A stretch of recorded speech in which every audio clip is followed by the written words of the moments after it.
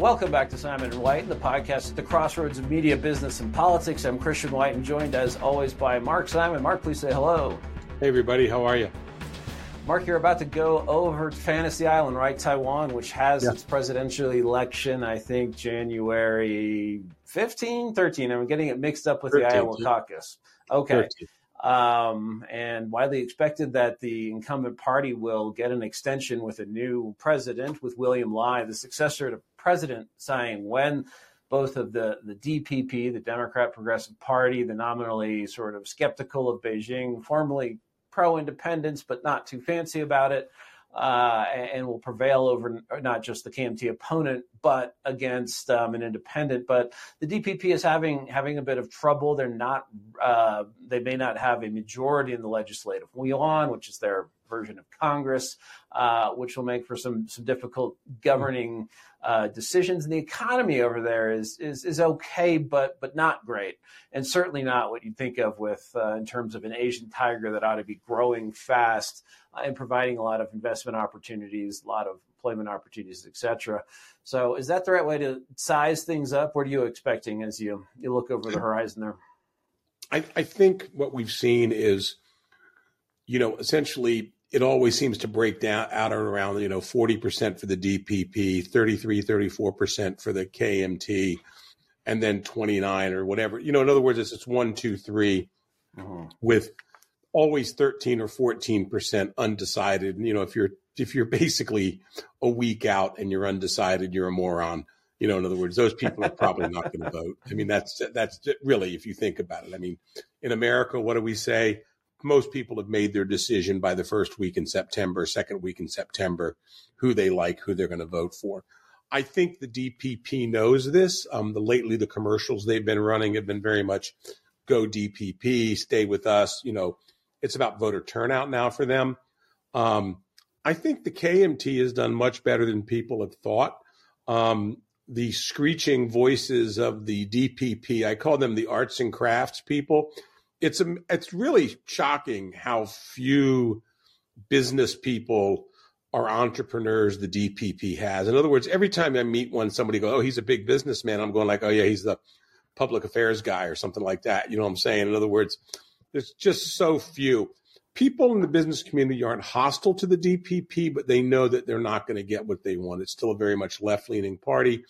So the economy is the main issue in Taiwan. It really is. The DPP always wants it to be China because that helps them. It's kind of like their abortion issue for the Democrats. In other words, we're going to go to that. We're going to get these voters. I put the similarities very, very close. I think the DPP wins.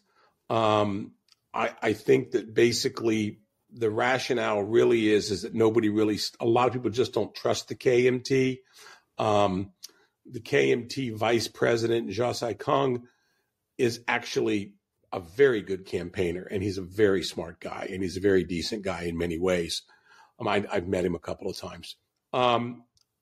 But he's kind of old school. I don't think they trust him. I think Ho is the DPP lead, KMT lead candidate mayor. I think he's a much better candidate than we've seen out of the KMT before. He's good on his feet. He's good on the street. But again, it's that lingering KMT problem. It's like their philosophy is nobody under the age of 40 will vote for us, and we're proud of it. And so that's their problem.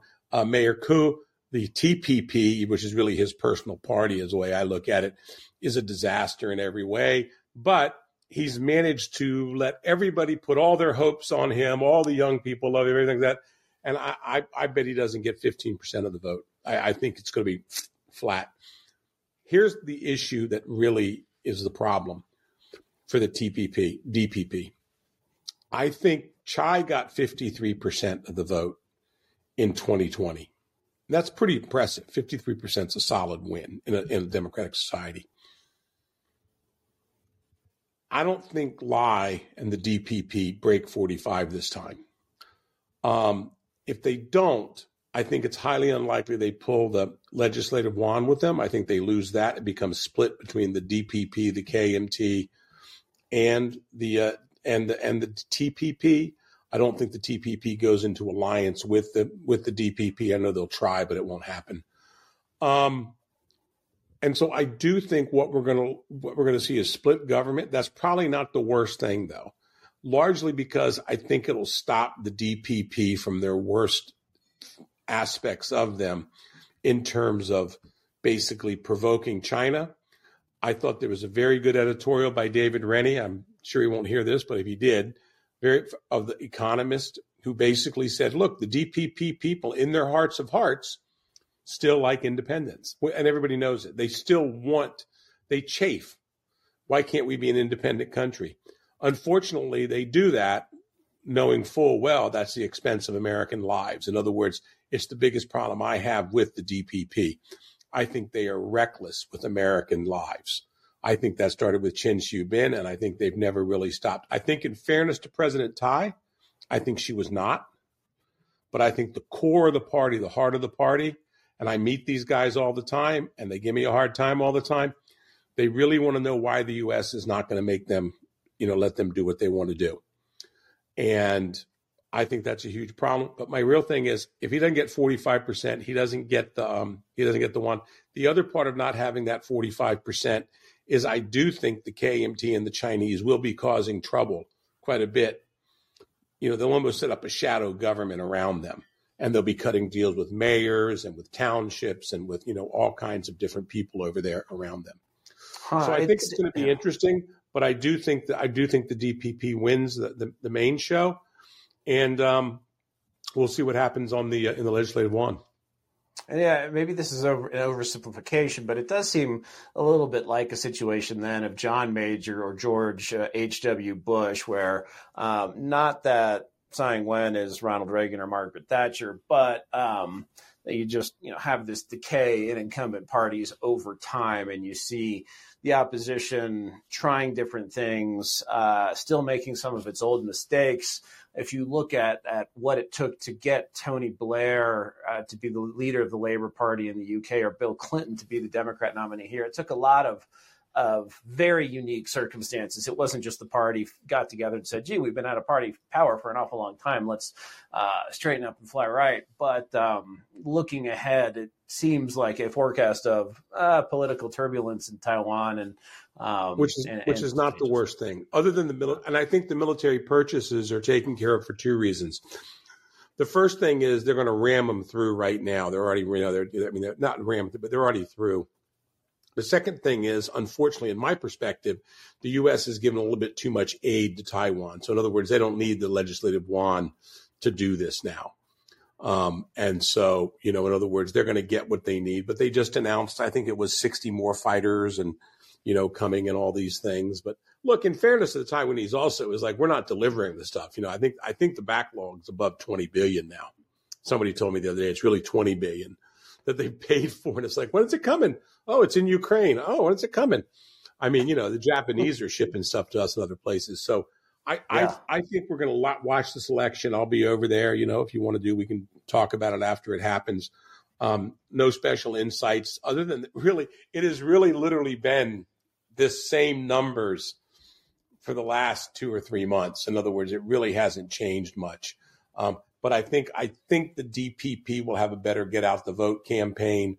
They tend to be very good at that, and we'll see what happens. I wouldn't be surprised if the KMT, scores above 35%, because I think the TPP people are not going to show up. I really don't think they're going to show up, and I think that's it. And the last time around in 2020, earlier, Tsai Ing-wen, who was in her first term, faced a primary challenge, if I recall correctly, from Vice President Lai, now likely to be elected president, was in trouble, some of the same problems with the economy. But then Hong Kong happened, and there was the crackdown there, just Beijing reminding people of its brutality and its penchant for breaking promises, and the complete destruction of one party, two systems. One we country. Can talk about it. We might as well jump to Hong Kong now, because I'm definitely involved. I think you are too, a little bit there. I've seen your picture up there a little bit there. I think you looked more sinister, I think. I am. I do. They're good at catching you. They must have like had a guy hiding in the bushes. So some of the pictures I've seen of you in Hong Kong media of, I think they probably caught you in the morning when you're walking out. You're like that. No, yeah, it's meant to be. I actually heard a story one time, and I don't know if it's true or not, but apparently there was a pretty good picture of me in East Week magazine. And so everybody said that's a really good picture of Mark, and it was the last time we ever saw it.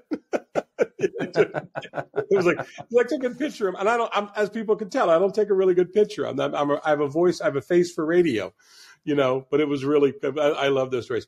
Look, it's difficult for me. I mean, it's easier for you, but it's difficult for us because, we don't want to say anything that's going to hurt the defense. But by the same token, we know the end result here. It's very amusing to me sometimes. And I say it's amusing when I meet people or I talk to people who say, "Oh, how will the trial go?" And I'm going like, I mean, that's pretty much like asking, does the firing squad shoot straight? You know what I'm saying? I mean, they may not get you on the first round, but somebody will walk by and put a bullet in you. Jimmy's going to be convicted. I mean, they're setting it up. It's going to happen. I saw this very clearly in the way the fraud case, the case for that was handled. People forget that. The reason why I'll go back on this is this started out as a commercial dispute, which I was directly involved in. I mean, it was basically my office was the claim. This is what that it was that small. It was tiny. We literally had a commercial dispute going on with nobody was talking police. Well, then the government came in and they started looking at it. Of course, they were looking to trip Jimmy up on stuff. Somebody leaked it. They found it. They did their digging. I think they knew there was a commercial dispute going on. They grabbed it, they grabbed it in the headlines and basically attacked on it. But the funny thing is that everybody forgets who did the attacking. The CID didn't do the attacking. The Science Park didn't do the attacking. In other words, the CID is the Criminal Investigation Division. The fraud guys didn't come in. It was investigated by the National Security Police Division. It was prosecuted by a national security prosecutor, and it was judged by a national security judge. My point is they wanted to make sure that this happened. And he got sentenced to basically close to 60 months. I think it was like 59 months for essentially a dispute where there really is no victim. In other words, nobody lost any money here. In other words, this is the commercial thing where basically it's like if you're running a donut store, but you also sell trinkets on their side, you say, oh, well, you said you want a donut store and you're selling trinkets, so we're going to put you in jail for 5 years. That's the perfect analogy. Look, the biggest problem that I've had with this fraud case, and it's very amusing, the biggest problem I've had is having senior lawyers over here when I've talked to business groups say, you've got to really have us describe it because nobody believes you. Nobody believes that this could be a criminal case. Right. I've literally been in 2 or 3 briefings of talking to business groups, like small business groups, and the lawyer in the room will brief it. Usually, a friendly lawyer or something like that. In one case, it was out in the California. It was around the Stanford area, and a conservative lawyer said, "This is what happened." He said, "I've never seen anything like it in my life. I practiced in London. This is everybody I've talked to. They know what this is." But here's my point. My point is they really are. Jimmy is what they want, and that's what they're going to do. And they have to have this narrative. And I tell people it's just I'd like to tell people that there's a chance here, but there is no chance. He's going down, and we'll see how long he's sentenced for. We do have some other things that I think the government has not counted on. There is a guy testifying, or his testimony's coming out. I don't know if he's been on the stand yet, named Andy Lee. He was one of the I wouldn't say student leaders, one of the young leaders. I've never met the guy. I know Jimmy's never met the guy, but apparently we're his bosses, according to the government. You're one of his bosses too, by the way. We're all his boss. Excellent. And that's what we found out. But what's come out and what's obvious, and we've known this for a while, we've all known this for a while, that people have kind of just, I think, unfortunately skated by it. The Washington Post writer Shabani Mahatini and Tim McLaughlin, who worked, they wrote an article in The Atlantic together, but they also wrote a book called The Braves. They basically have come up with just insurmountable evidence that he was tortured. This guy, Andy Lee, who was testifying against Jimmy, was tortured. And so now Andy has a full-on story about us, and that works very well, except for when you start picking it apart, which I'm sure somebody is going to pretty soon. Mm-hmm. But this kind of has changed the dynamic, I think, a little bit for Hong Kong, and they don't really realize it. I think they're going to wake up to that all of a sudden now it's like, torture. And Hong Kong I make this allegation clearly, they set this kid up to be tortured. They set these young guys up to be brutalized. Because they were under surveillance already in Hong Kong. That's been in the press before, and it's been leaked, that the Hong Kong police had this small group of individuals that Andy Lee was a part of under surveillance. And this group was the 12 that tried to make it to Taiwan on a speedboat. And they got caught by the Chinese police. That's the story here. So what happened is, they left Sai Kung Harbor, 3 of them, and then they went up to Tai Po. The entire time, it looks like they were being tracked. In fact, there's no doubt about it.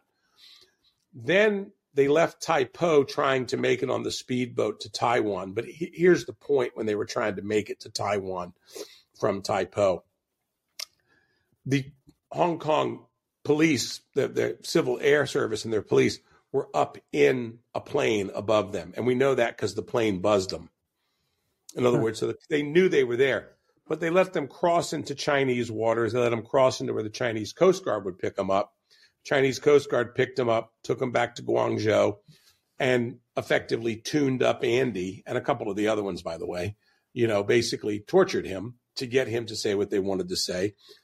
He came back to Hong Kong. He has been in a mental institution the entire time, along with another guy who's lying for a little bit other reasons. I mean, basically a lower sentence. So it's actually the torture angle, I think, is something that I don't think a lot of people really looked at. I think they can blow by it. They think they're going to be able to blow by it. But, I don't think people in the international community are so ready to do that. And yeah, well, to put that in perspective, so, Hong Kong went from a place with no political prisoners, where it wasn't, a full-blown democracy in the way of a Western one, but had some, had elections and had some directly elected members of the Legislative Council. But to go from that to then all of a sudden they have political prisoners, then they have this national security law. But you're right, it's a big deal that now they've gone another step to witnesses for the prosecution being tortured to provide evidence they want. I mean, that's a huge evolutionary step. This isn't just, they didn't, they did one country, two systems for at least a couple of decades, and there's still some semblance left, and things aren't that bad unless you're in trying to, create a political party or child. I mean, that's one thing. But then to say, but they also torture people to get what the evidence they want, that's a huge step, it seems like. No, it's a monster step. And it's also, I think, for those who still, that's why I think it's so shocking to us. It's going to be a real problem for the people who are still trying to live in this bubble that Hong Kong is still a regular city. Is the Hong Kong way basically was to let you out. I mean, I had a lot of dealings with the police over the years, and essentially, if you came to Hong Kong and you were causing trouble and that you were going to leave, many times that was just fine with them. I mean, in other words, it's just a thing. Singapore, Japan, the same way. As long as nobody's been physically hurt or nothing's stolen, and you're problematic, then you leave.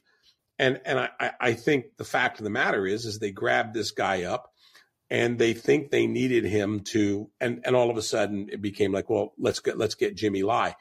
One of the things that people forget, I think, is really important here, is that early on, when Jimmy was first arrested, they took him down to his yacht in Sai Kung.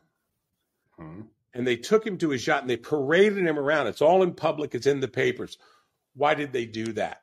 They were trying at that point in time to tie him into basically the escape of these individuals. And we know that because people who are no longer there in Hong Kong have told us that they were trying to say, okay, did Jimmy pay for the boat? Did Jimmy pay for this? Did Jimmy do that?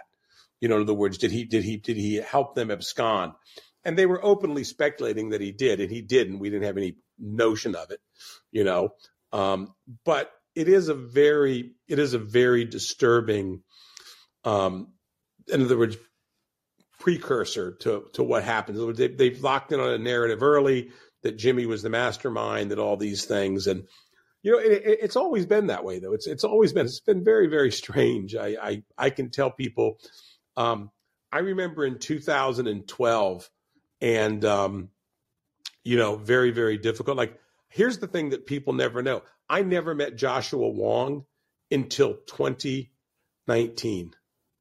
Mm-hmm. Only time I ever met Joshua was quite big during the umbrella movement, which was in 2012. Young guy then, still young, and that's right. But that was, sort of spontaneous disruption of commerce in Central, and so a lot different than what would occur. Yeah, I mean, I never met Joshua. I met Nathan because Nathan would come to like Western receptions and things like that, but I never talked to Nathan much more than saying hello. I mean, so the thing is like this great, I always tell people, I said, I'm just always so impressed with all the things that I'm giving credit for. And, and Jimmy just rolls his eyes. But this is another thing that people forget. In 2012, we had the patriotic demonstration, the patriotic education, where C.Y. Lung was trying to put pro-communist propaganda and education in the schools. Well, the story, what happened there is a bunch of mothers got on Facebook. In fact, it's really almost historic in social media. It was really the first kind of, basically the mothers got together and said, no, no, no. And this group grew from like 40 women to 80 women to 800 women to 8,000 women to 40,000, people in this mothers group that was opposing patriotic education.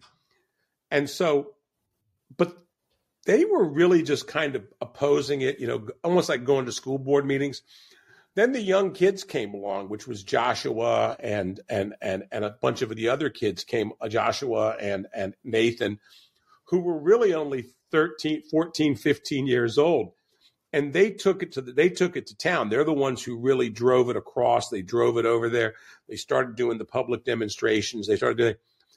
We had no interaction with them whatsoever, other than one thing. Jimmy owns Apple Daily, and Apple Daily, of course, covered it quite extensively. It was very much, basically saying these kids have a point. Let's do it. They were basically covering it from all angles, but it was really seen as, what's basically as a movement by most people of these young people. Nobody really thought any more than just, well, Apple Daily, of course, is on their side, which we were. But the funniest thing that happened about a year later, after the kids won and after everything settled down, I remember I was out at a lunch and I was confronted by a couple of guys who I wouldn't say they're pro-Beijing, but they're, they don't really like all they're more comfortable with like an authoritarian regime that makes business good. And these are not dumb guys. And they're sitting there and they're talking to me and they're going, well, you guys really had a big win. They're telling me that you guys won this and you guys won that. And there was a journalist, I won't say who it is, sitting at our table, international journalist of some decent reputation.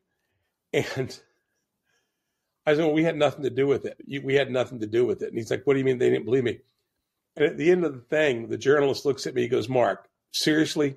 Do you think anybody in this town is going to believe our C.Y. Lung is going to pick up the phone, who was his chief executive then, and say, hey, Beijing, I just got my ass kicked by a bunch of 13 and 14-year-olds? Or is he going to pick up the phone and say, that damn Jimmy Lai did it again? The point is, they don't give anybody agency for anything. It's like, 2 million people turned out on the streets. It was Apple Daily.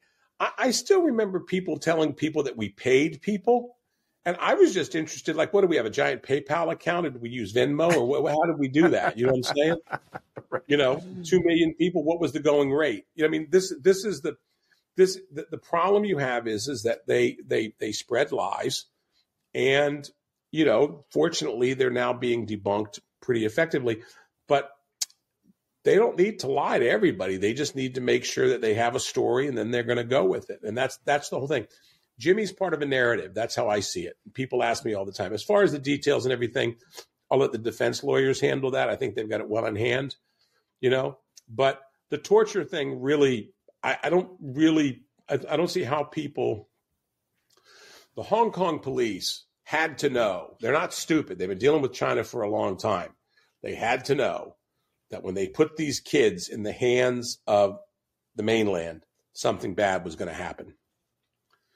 And they had to know that. They had to know that. And they're using information derived from that. And then they come back and they put the two main guys in a mental institution, which is not Siu Lam is not a nice place. I know where they're staying, I know where they're being kept, but you don't put them there, So I think it's I think it's pretty obvious that coercive means were used. I think they have a very tough time. The government's have a very tough time denying this.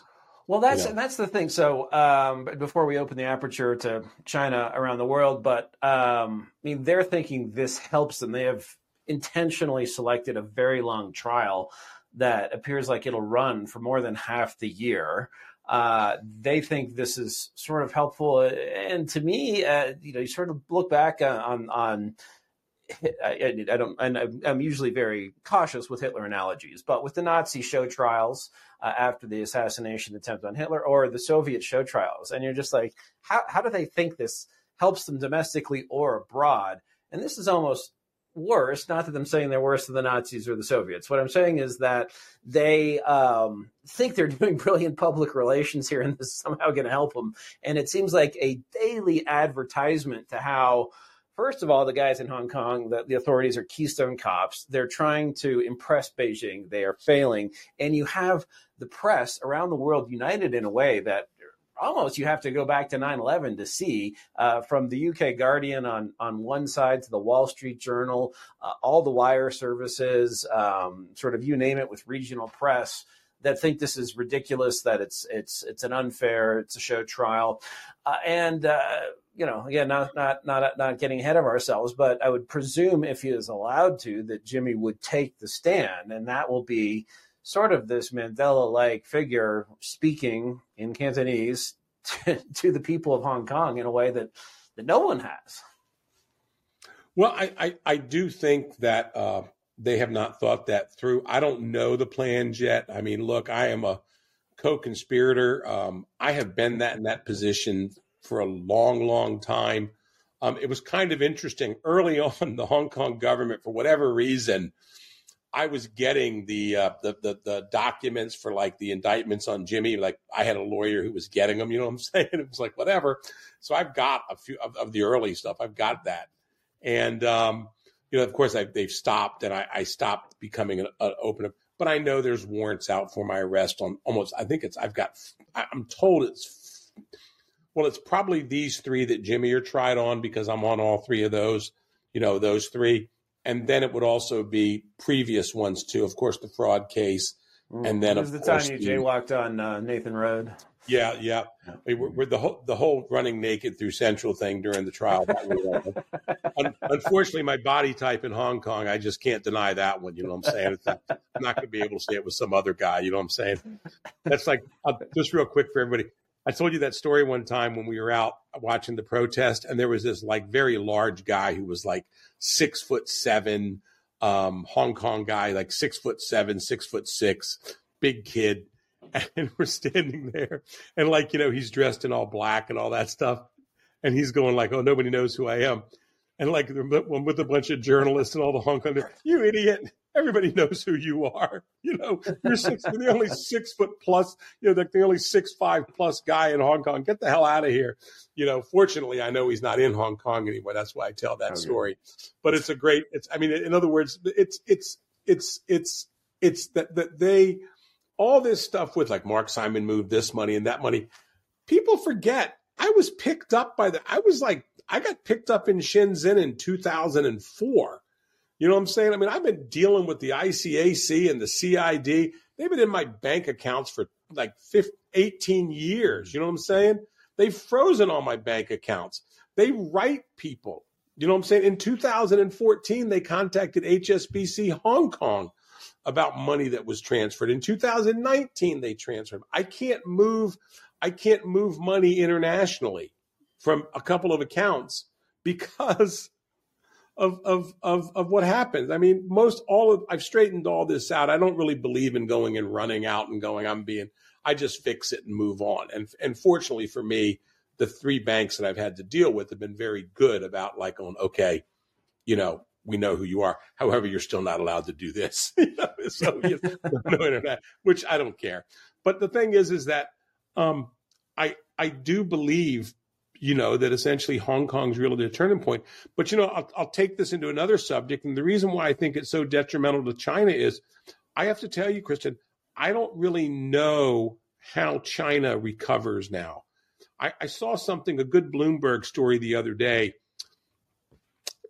Entry-level salaries for young people have dropped over 20%. So in other words, if you were hiring a guy for a marketing job in 2021 and you're hiring in 2013, you've gone from, say you're paying the guy 20,000 RMB a month to 16,000. Inflation has gone up, in that time, say 12%, say 6% a year to be completely conservative. So in other words, where you should have had that job taken up, this is now really a 30% cut in real wages in terms of starting. And you're facing that, you're dealing with that in terms of a shrinking entry-level labor force because of the population depression. I don't know how to model that. I don't know what model gets you out of that. You know what I'm saying? I mean, people say, well, the pure economic growth. Mm-hmm. But are you going to get pure economic growth when you have Xi Jinping celebrating Mao? Right. I don't know how this ends. I mean, I know how it ends, but I hope it ends peacefully. But I don't see any hope other than the fact, America's picking up. I saw something from Michael Yon the other day. He's that combat correspondent, you know what I'm saying? And Michael's a little over the top for me. I love Michael, but he's a little over top for me in terms of like calling it an invasion and all that stuff. But he's not wrong in the sense that there are a lot of Chinese coming over the southern border. I was told the other day that they think it's probably been this year, 2023, over 75,000. And you think, so are these just people looking for a better economic circumstance, and they're mostly young men, or is it families, or some of them, the sinister claim is that some of them may be able to form a fifth column in the U.S. if we have a war. But I doubt that, right? I love the quote from the U.S. ambassador in 1917. He's in Austria. In London, and he's having dinner, and I can't remember the guy's name. And the German ambassador is saying to him, Mr. Ambassador, American ambassador, it's in the book Dark Nation by Sidney Blumenthal. He tells the story. I've heard it before from other people too. He tells the U.S. ambassador, there are over 1 million Germans who live in 2 million Germans who live in America who are immigrants. Are you really sure you want to support the English and risk their wrath? And he goes, yeah. And there are 2 million light poles in the United States to have every one of those guys swinging from one of those, hang them.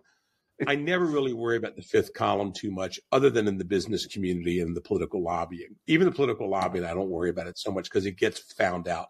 It's really the deviousness in the business community. And it's usually our own greedy sons of bitches who are doing it. You know what I'm saying? In other words, it's the Chinese try all they want. They try to do things. That's it. But I'm not worried about a fifth column because I think the blowback would be so incredible. It's one of the reasons why if you see like they attacked Anna Wu and they attacked at Joey Sue and they attacked Francis and they attacked these young women over here, but it's inside the ethnic group. You know what I'm saying? Hoping nobody notices. The day these guys come walking down the street with red flags, I don't care whether it's in Queens or whether it's in California, and start like doing anti-American stuff, holding, the communist flag, I think there'll be an ass kicking of epic proportion. I don't think the Chinese community wants any of that. And I think I happen to know many of them get very upset when they have their favorite uncle who's out there saying Xi Jinping is a great man. Right. I don't see the threat. I think it's a net plus for us. I just wish it would be much more orderly. It's the problem is the disorder and the abuse that happens to these people before they get across. So they show up. But when you watch Michael's videos, you can see, you see guys coming over and they're supposedly walking into the UN refugee camp and they have spotless tennis shoes. Nobody comes to the Darien Gap in spotless tennis shoes. What happens is you flew into Ecuador. You took a private plane from Ecuador to an airport in Mexico. You got off, you got on a bus, and then you got driven to a mile outside of the camp, and then you walked in. I saw a video of a woman. She's literally wearing, it looks like just this beautiful blouse. Nobody wears that blouse coming in. And I've heard from people, this is really what's going on. But look, it's our benefit. But most of these people coming over, from what I've seen, from what I've talked to people who are down on the border, and I've talked to one or two Chinese groups, most of them are economic refugees. They're not even political refugees, which they're supposed to be. They're economic refugees. They just can't make it in China anymore. I think the most nefarious we probably see, I'm sure we see some triad guys. I'm sure we see some women coming over to go into prostitution, unfortunately, who are being trafficked, are trafficking themselves. But I also think that, entering it for debt. But I also think a lot of it is also people escaping debt, but just people getting out.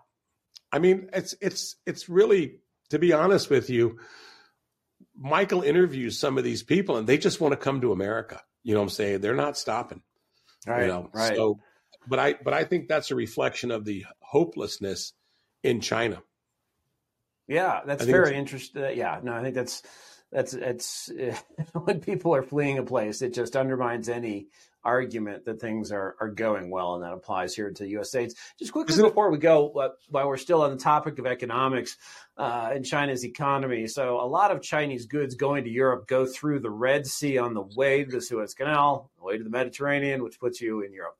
And the Houthi have that not completely bottled up, but still, I think Maersk and a bunch of other big shipping companies, BP, are sending their stuff around the Horn of Africa.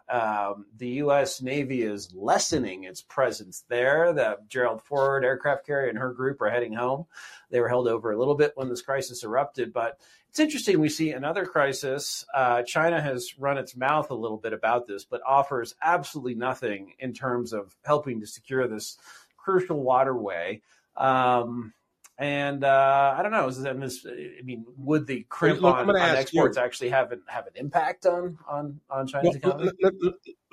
Let me ask you. You're much better at the strategic stuff than I am. What do you think?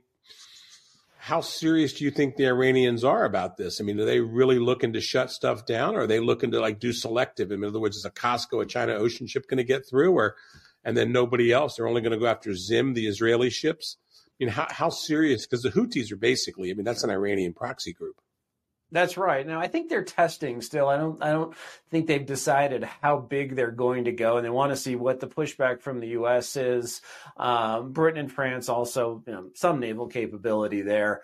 And also to see how the Saudis are reacting. The Saudis and the UAE were at war with the Houthis, and we, including great moralists like Robert Menendez, the indicted senator from New Jersey, saying what you're doing, what the Saudis and what the Emiratis are doing in Yemen is bad. These are human rights violations. This war must end, leaving this Iranian proxy in power. Also, the Houthis shot a bunch of ballistic missiles at Saudi Arabia and the UAE, and the United States did nothing. I think we sell them Patriots, but these are people who thought we would at least be involved in their defense somewhat, since we have formal treaties, but informal defense agreements, and we were nowhere to be found.